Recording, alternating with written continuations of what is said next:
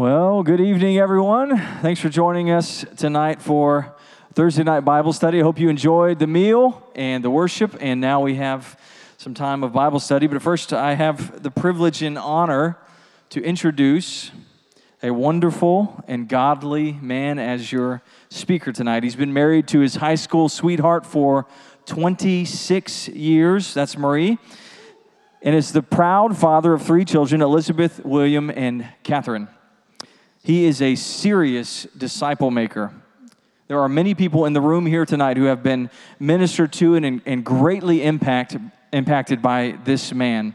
And he served in a whole bunch of capacities here at GBC for a very long time, including serving as one of our elders, which is why I want to make sure and greatly honor him with my words tonight. He is kind of like a boss to me.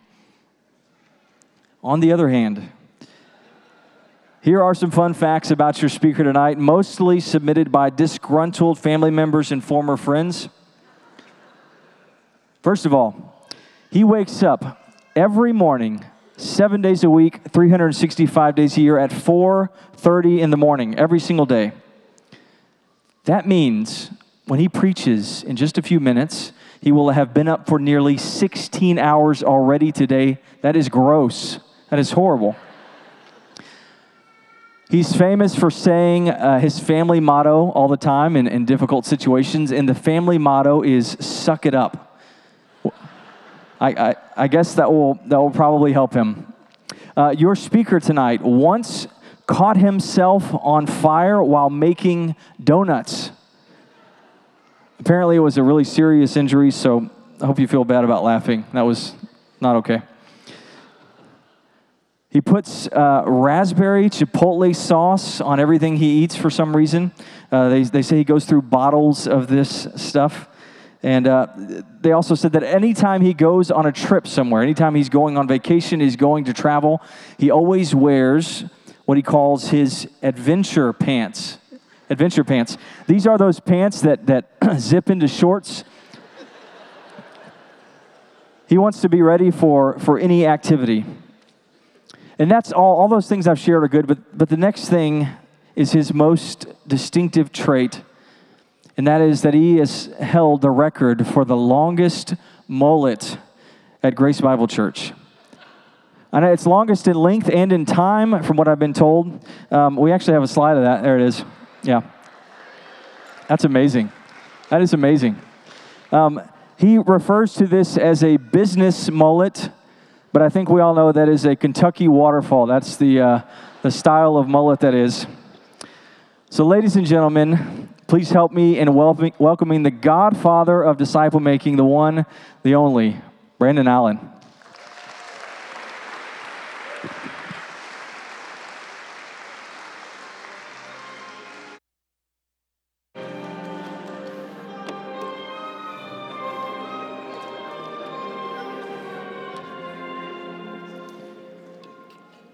Well, Michael, thank you for that introduction. We'll review that further in the next elder meeting.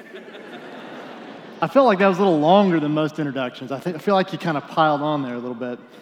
Well, like you said, look, my name's Brandon Allen, and if I don't know you, as he said, I've been around here for about 13 years or so. I am a husband to Marie. I got 3 kids, as Michael went through.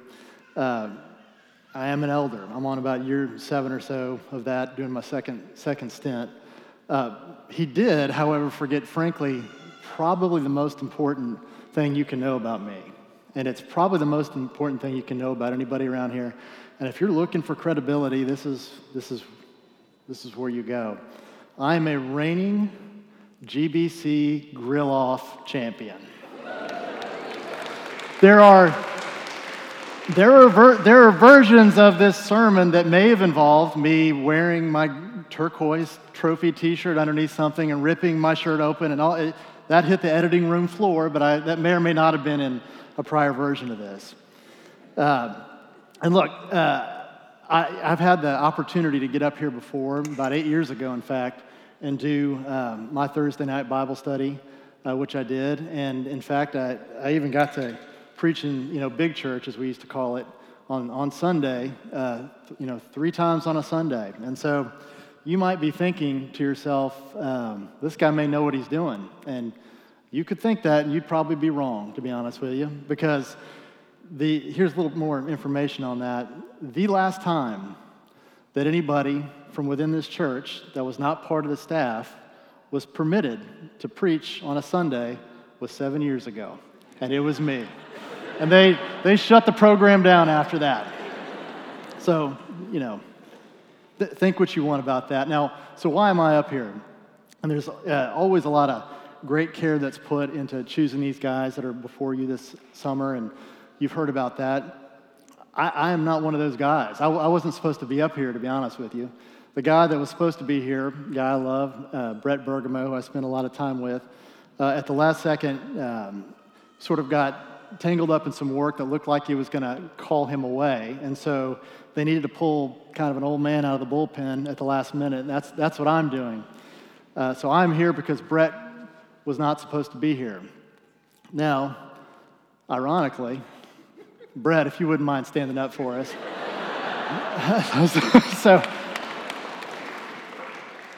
So look, it's interesting. I find myself in an interesting situation, but here I am, and I'm truly glad to be here.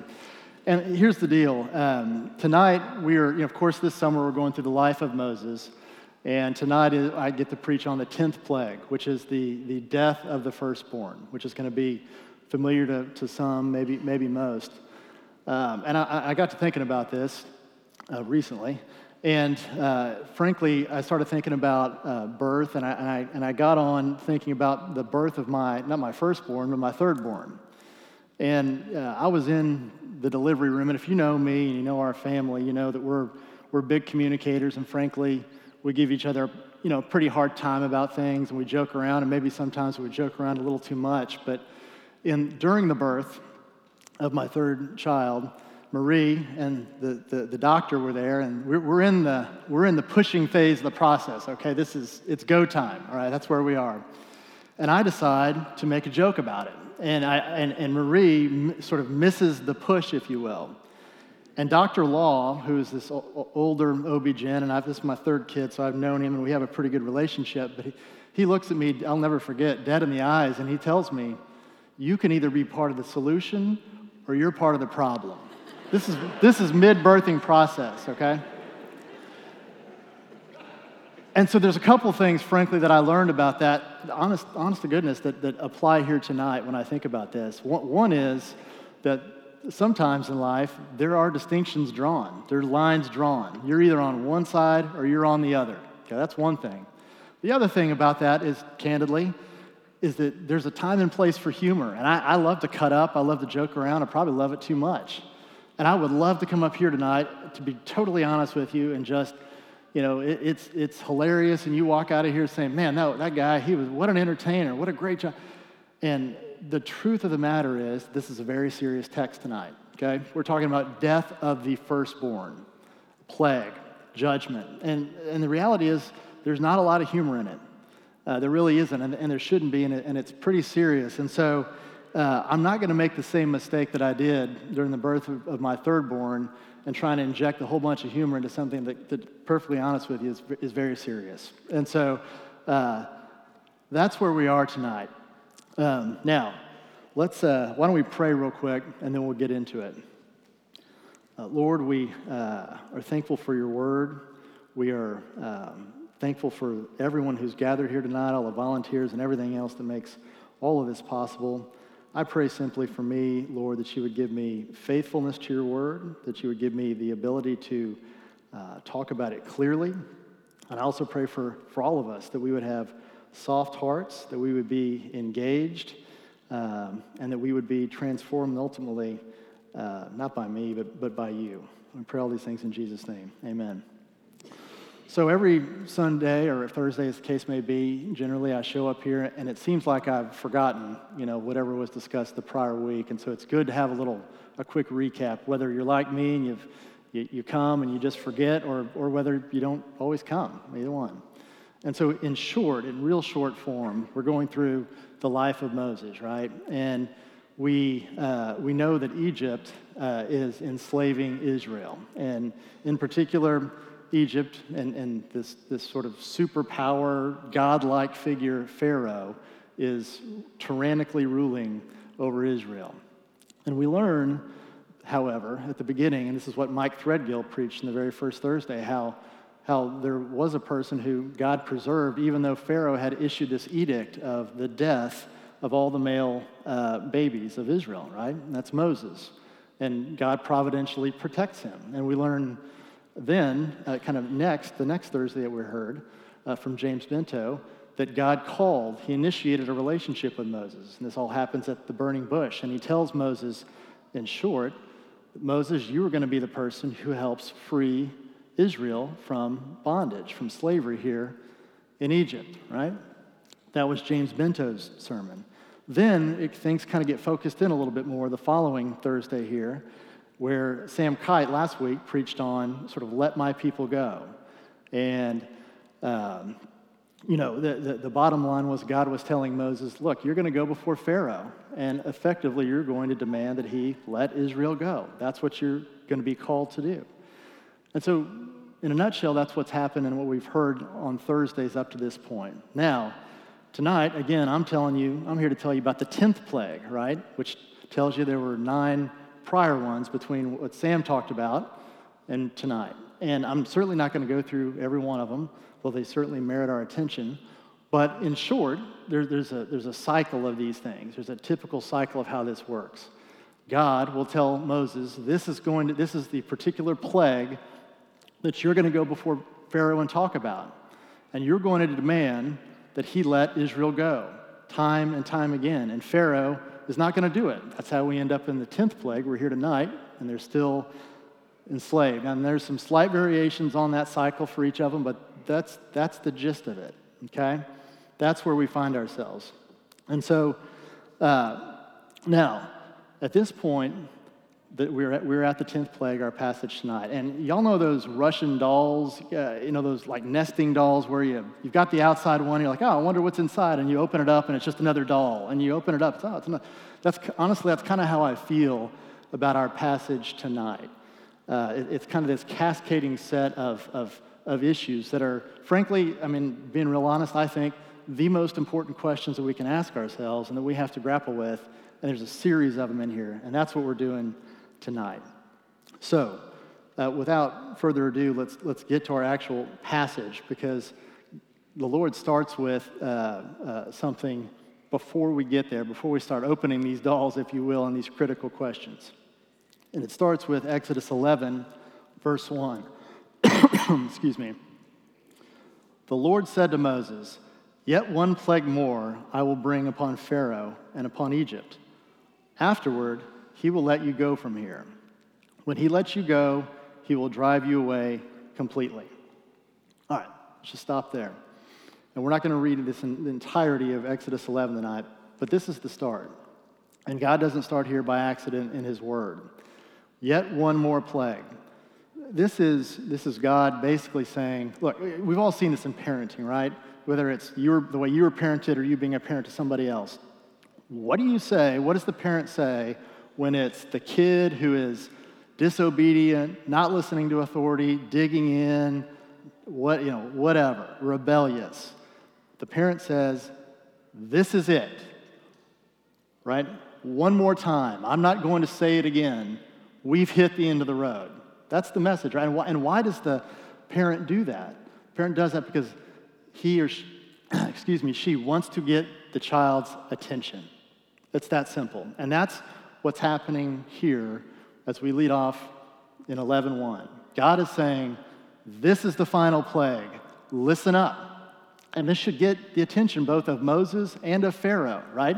For Moses, and this is one of the things I learned in studying this, honestly, this is not the plagues were not a 10 Commandments situation where Moses receives, hey, these are the 10 plagues, here's how they're going to go, and this is what they're going to look like. That's not how it worked for Moses. This was an iterative process, one by one, right? And here is the time where Moses is told, after he's been faithfully going through this process, this is where it ends tonight in terms of the plagues. So it's important to Moses. It should have his attention. It certainly should have Pharaoh's attention, right? I mean, Pharaoh, 9 times prior to this, has been confronted with God and God's authority and what God has said, and God's delivered 9 times in a row, and he hasn't listened. But now, God's telling him here, and he's going to tell him, this is it. Yet one more plague. This is where it ends. And so that should have our, and Moses' full attention, and Pharaoh's full attention as well. All right, so the question then is, what is it that God wants them to pay attention to in this? Let's turn to the next run of scripture that we're going to read from this, which is Exodus 11, verses 4 through 7. So Moses said, "Thus says the Lord, about midnight I will go in the midst of Egypt, and every firstborn in the land of Egypt shall die. From the firstborn of Pharaoh who sits on the throne, even to the firstborn of the slave girl who is behind the handmill, and all the firstborn of the cattle. There shall be a great cry throughout all the land of Egypt, such as there has never been nor ever will be again. But not a dog shall growl against any of the people of Israel, either man or beast, that you may know that the Lord makes a distinction between Egypt and Israel." So, we have the 10th plague stated, like we talked about. Death of the firstborn, right? This is it. And so why? And that's really the first. This is the outside of the outside doll. What is it that God wants us to see? Why is it that he wants everyone to be so focused on this? And look, sometimes, if you're West and Daniel and Michael, those guys, you get up here and you're looking at New Testament and you can interpret the Greek and all that, and here we can look at the Hebrew. Fortunately, we don't have to do any of that tonight because I can't do any of that. But all we have to do is we have to be able to read, because here God gives it to us in black and white, right? It was in verse 7, the second half of verse 7.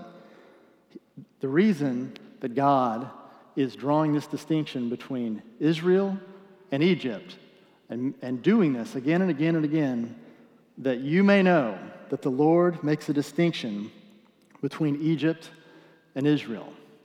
So it's this distinction. That's the reason God is showing this. Okay, that's the reason God is doing this. That's the outside dollar. Okay, well, so the next question that naturally rises, right, is, well, why does Israel get to be on the good end of this deal? I mean, there's the distinction being drawn, but why does Israel get saved and the firstborn of Egypt get judged, right? Okay? And the answer to that is not, let's start with the answers that are not correct. Is it because Moses is so great? He's such a great leader? I mean, could that possibly be it? No. The Exodus in the Bible goes out of the way to teach us how that's not true, right? When God went to Moses in the burning bush, how did Moses respond? Who are you? Who am I? Can't you send somebody else? All these things. It's not Moses' greatness somehow that's going to be the key for Israel. It's certainly not Israel itself as a political entity, right? Remember when Moses first went out to Pharaoh and kind of trotted it out there for the first time. And what did Pharaoh do? He said, double the work and I'm not going to give you the materials. And how did Israel respond? Was it, well, we've got God's promises, we're in good shape, keep going at it, Moses? No. The answer was, the way they responded was probably how I would have responded, which is, that's terrible. What are you doing to us? Like, I want to be on, Israel, would rather be on Team Egypt at this point. They're captors, right? That's how they responded. The Bible doesn't teach that it's the greatness of Moses or Israel that saves them, right? So what is it? So let's read. We're actually going to skip ahead significantly here to Exodus 12, verses 29 to 32. And this is where the death of the firstborn actually occurs. At midnight, the Lord struck down all the firstborn in the land of Egypt, from the firstborn of Pharaoh who sat on his throne to the firstborn of the captive who was in the dungeon, and all the firstborn of the livestock. And Pharaoh rose up in the night, he and all his servants and all the Egyptians, and there was a great cry in Egypt, for there was not a house where someone was not dead. Then he summoned Moses and Aaron by night and said, "Up, go out from among my people, both you and the people of Israel." And it goes on. what are we seeing here? I mean, basically, God is delivering on what he said he was going to do, right? He's executing his judgment. And so what is this teaching us?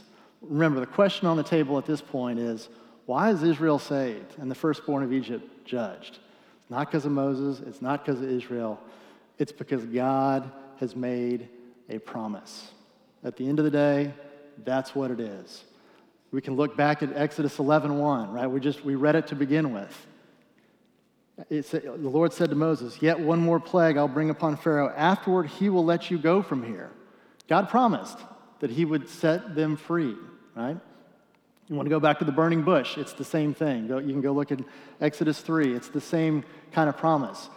Moses is going to get Israel out of the promised land. It's a promise from God. You want to go back from there. Israel is the children of Abraham. Go back to Genesis 12. Go look at the Abrahamic covenant. I'm going to make you a great nation. I'm going to bless those who bless you. I'm going to curse those who curse you so you can be a blessing to the world. I mean, you can keep going back and back and back. But the bottom line is the whole of Scripture, and what Exodus is pointing to is the reason Exodus is on the right side of this distinction that God wants us to know about here is because of God. It's because of his promises. Now, the next question becomes, the next little Russian doll we got to open is, all right, so fine. So it's God's promises. Well, how does that get applied? How does that really get applied in real life here? What is it? And we haven't looked at the Scripture yet, but I've actually got a slide of it, if you don't mind putting it up there. And it's in between the two passages that I read. And this is, for those of you who are familiar with it, the Passover, the institution of the Passover, right? So how is it that God's promises get applied to Israel in this? This is how. Right here. Let's read it. Then Moses called all the elders of Israel and said to them, "Go and select lambs for yourself, according to your clans, and kill the Passover lamb." So there's a lamb, right? And the lamb is going to be sacrificed. That's what we know so far. "Take a bunch of hyssop and dip it in the blood that is in the basin, and touch the lintel and the two doorposts with blood that is in the basin." And for those of you who didn't know, I assumed this is what it meant, but I Googled it. And the lintel is the kind of like the post that goes between the two doorposts. So it's saying, put it on your doorposts, your door frame, if you will, the blood of the sacrificed lamb. "None of you shall go out of the door of this house until the morning, for the Lord will pass through to strike the Egyptians. And when he sees the blood of this sacrificed lamb on the lintel and on the two doorposts, the Lord will pass over the door and will not allow the destroyer to enter your houses to strike you." So how is it? So God wants us focused on this. We know that. God wants us focused on this distinction that he's making between Israel and the firstborn of Egypt. We know that. How is it that Israel ends up on the right side of this? It's because the promises of God, we know that. How does that get applied into their lives? It's to Israel here. It's the blood of this sacrificed lamb being applied to the doorpost so that the angel of death, the destroyer, God's judgment, passes over them, right? That's how this works. And so honestly, those are the nuts and bolts of the 10th plague, of the Passover, really, in very short form. And the questions, there's several questions that come out of that, right, in terms of application for us today. First question is, what is all this, I mean, who cares, right? What does all this point to? What does it matter between Pharaoh and Moses? What does that have to do with us today, right? And the answer is, I mean, what is this? What's going on between Moses and Pharaoh, and really God and Pharaoh? And the short answer is, here in the 10th plague, it's ultimate judgment, right? Death. I mean, frogs are bad, whatever, darkness, Nile, the blood, etc. Bad, bad, bad. Death, the ultimate, right? This is the ultimate judgment we're talking about. And it's the same thing with us. That's what this is pointing to, because as the Bible teaches, right? The Word of God teaches, ultimately, all of us are going to face judgment one day. And there's going to be death, and there's going to be salvation. And it's the same thing that's being taught here that's going on here between Moses and Pharaoh. It's foreshadowing that. Okay, well, if that's what it's pointing to, then on what basis are we today, or those who are going to be saved, on what basis are you saved from this judgment that's going to be happening in the future that this is pointing to? And the answer is the same way. The same way. Ultimately, by God's promises, right? That's how those who will be saved are going to be saved ultimately, right? John 3:16, the most famous, right, I think, Bible passage in the world, right? We all, many of us know it. For God so loved the world, he gave his only Son, so that whoever should believe in him shall not perish, but have eternal life. That is a promise, and it's a very important promise, and it's one that ultimately is going to make the difference, the Bible teaches, between judgment, death, eternally, and life. Okay? So, same thing as the Exodus. Okay, well, that's fine. How does any of that get applied to our life? That promise that God makes to us, how does it get applied? How did it get applied between Pharaoh and Moses, you know? And the answer is the blood of the lamb, the blood of the Passover lamb. It's the same thing. Right? If we look at, for example, John 1:29, that's where John the Baptist sees Jesus coming down. What does he say? Behold, the Lamb of God that takes away the sins of the world. What's he saying? That guy is the Passover. He's the lamb. He's the Passover lamb. We sang about it, the lamb hanging on the tree. If you don't, 1 Corinthians 5:7 literally says, this is Paul writing to the Corinthians, of course, for Christ, our Passover lamb, has been sacrificed. And the New Testament again and again and again talks about how Jesus is that lamb. So how does this stuff, how does ultimately God's promises get applied to our lives? The answer is through the blood of the lamb. That's what this is pointing to as well. Okay, well, that's fine. How do I know that I'm covered, if you will? How do you know, to speak figuratively, how do I know my doorposts have this blood on them, right? And the answer is the same as it was for Moses and for the Israelites. And you think, well, that's kind of odd because we're not out there painting doorposts, right? But the answer, the reason that Moses was saved ultimately, right, was his faith, his dependence on God. And you think, oh, wow, I didn't read that anywhere in Exodus.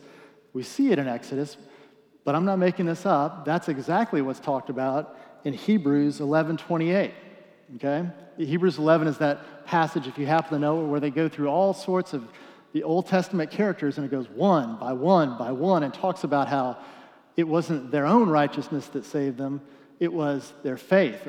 Hebrews 11:28, talking about Moses. By faith, he kept the Passover and sprinkled the blood so that the destroyer of the firstborn might not touch them, okay?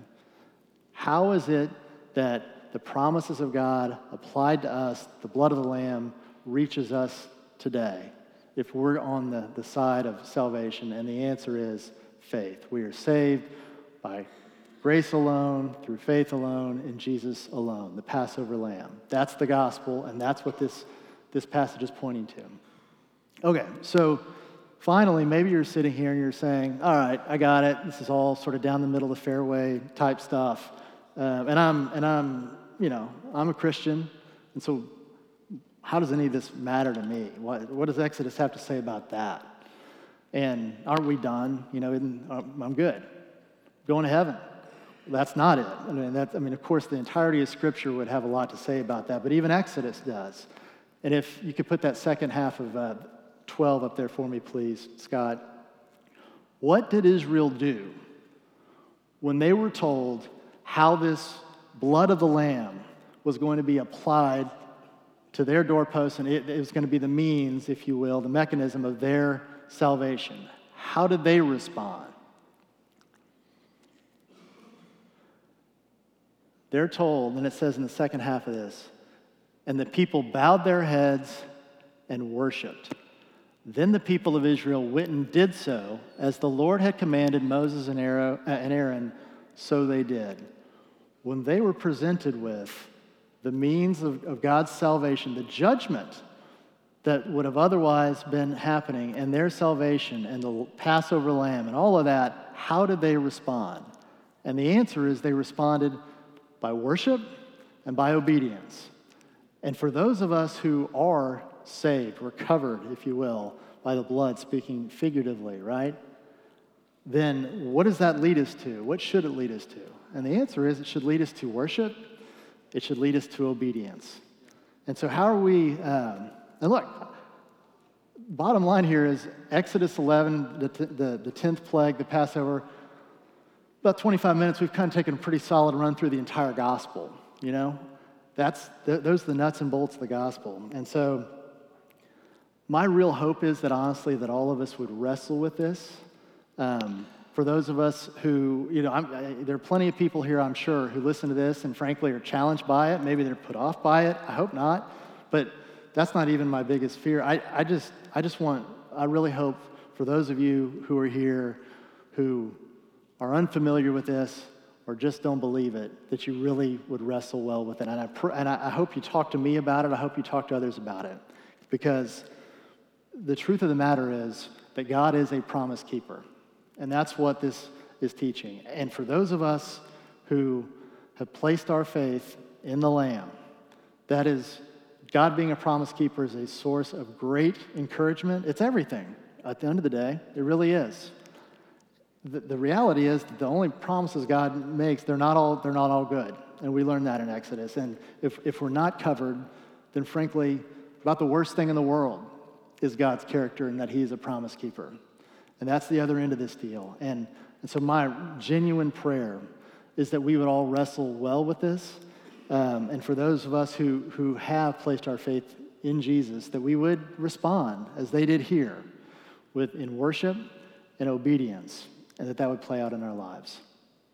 So if you got any complaints or questions, please see Brett Bergamo. He's right there. And otherwise, let's pray. Lord, we thank you for your word. We thank you for your word when it's sort of an easy read and it's all seems to be encouragement. But we also thank you for your word when it challenges us, as this does. I pray, Lord, that we would all engage well with it. I pray that we would wrestle with it, and I pray ultimately that we would not just be hearers of your word, but that we would be doers of your word by the empowerment of your Holy Spirit in us. I pray all these things in Jesus' name. Amen.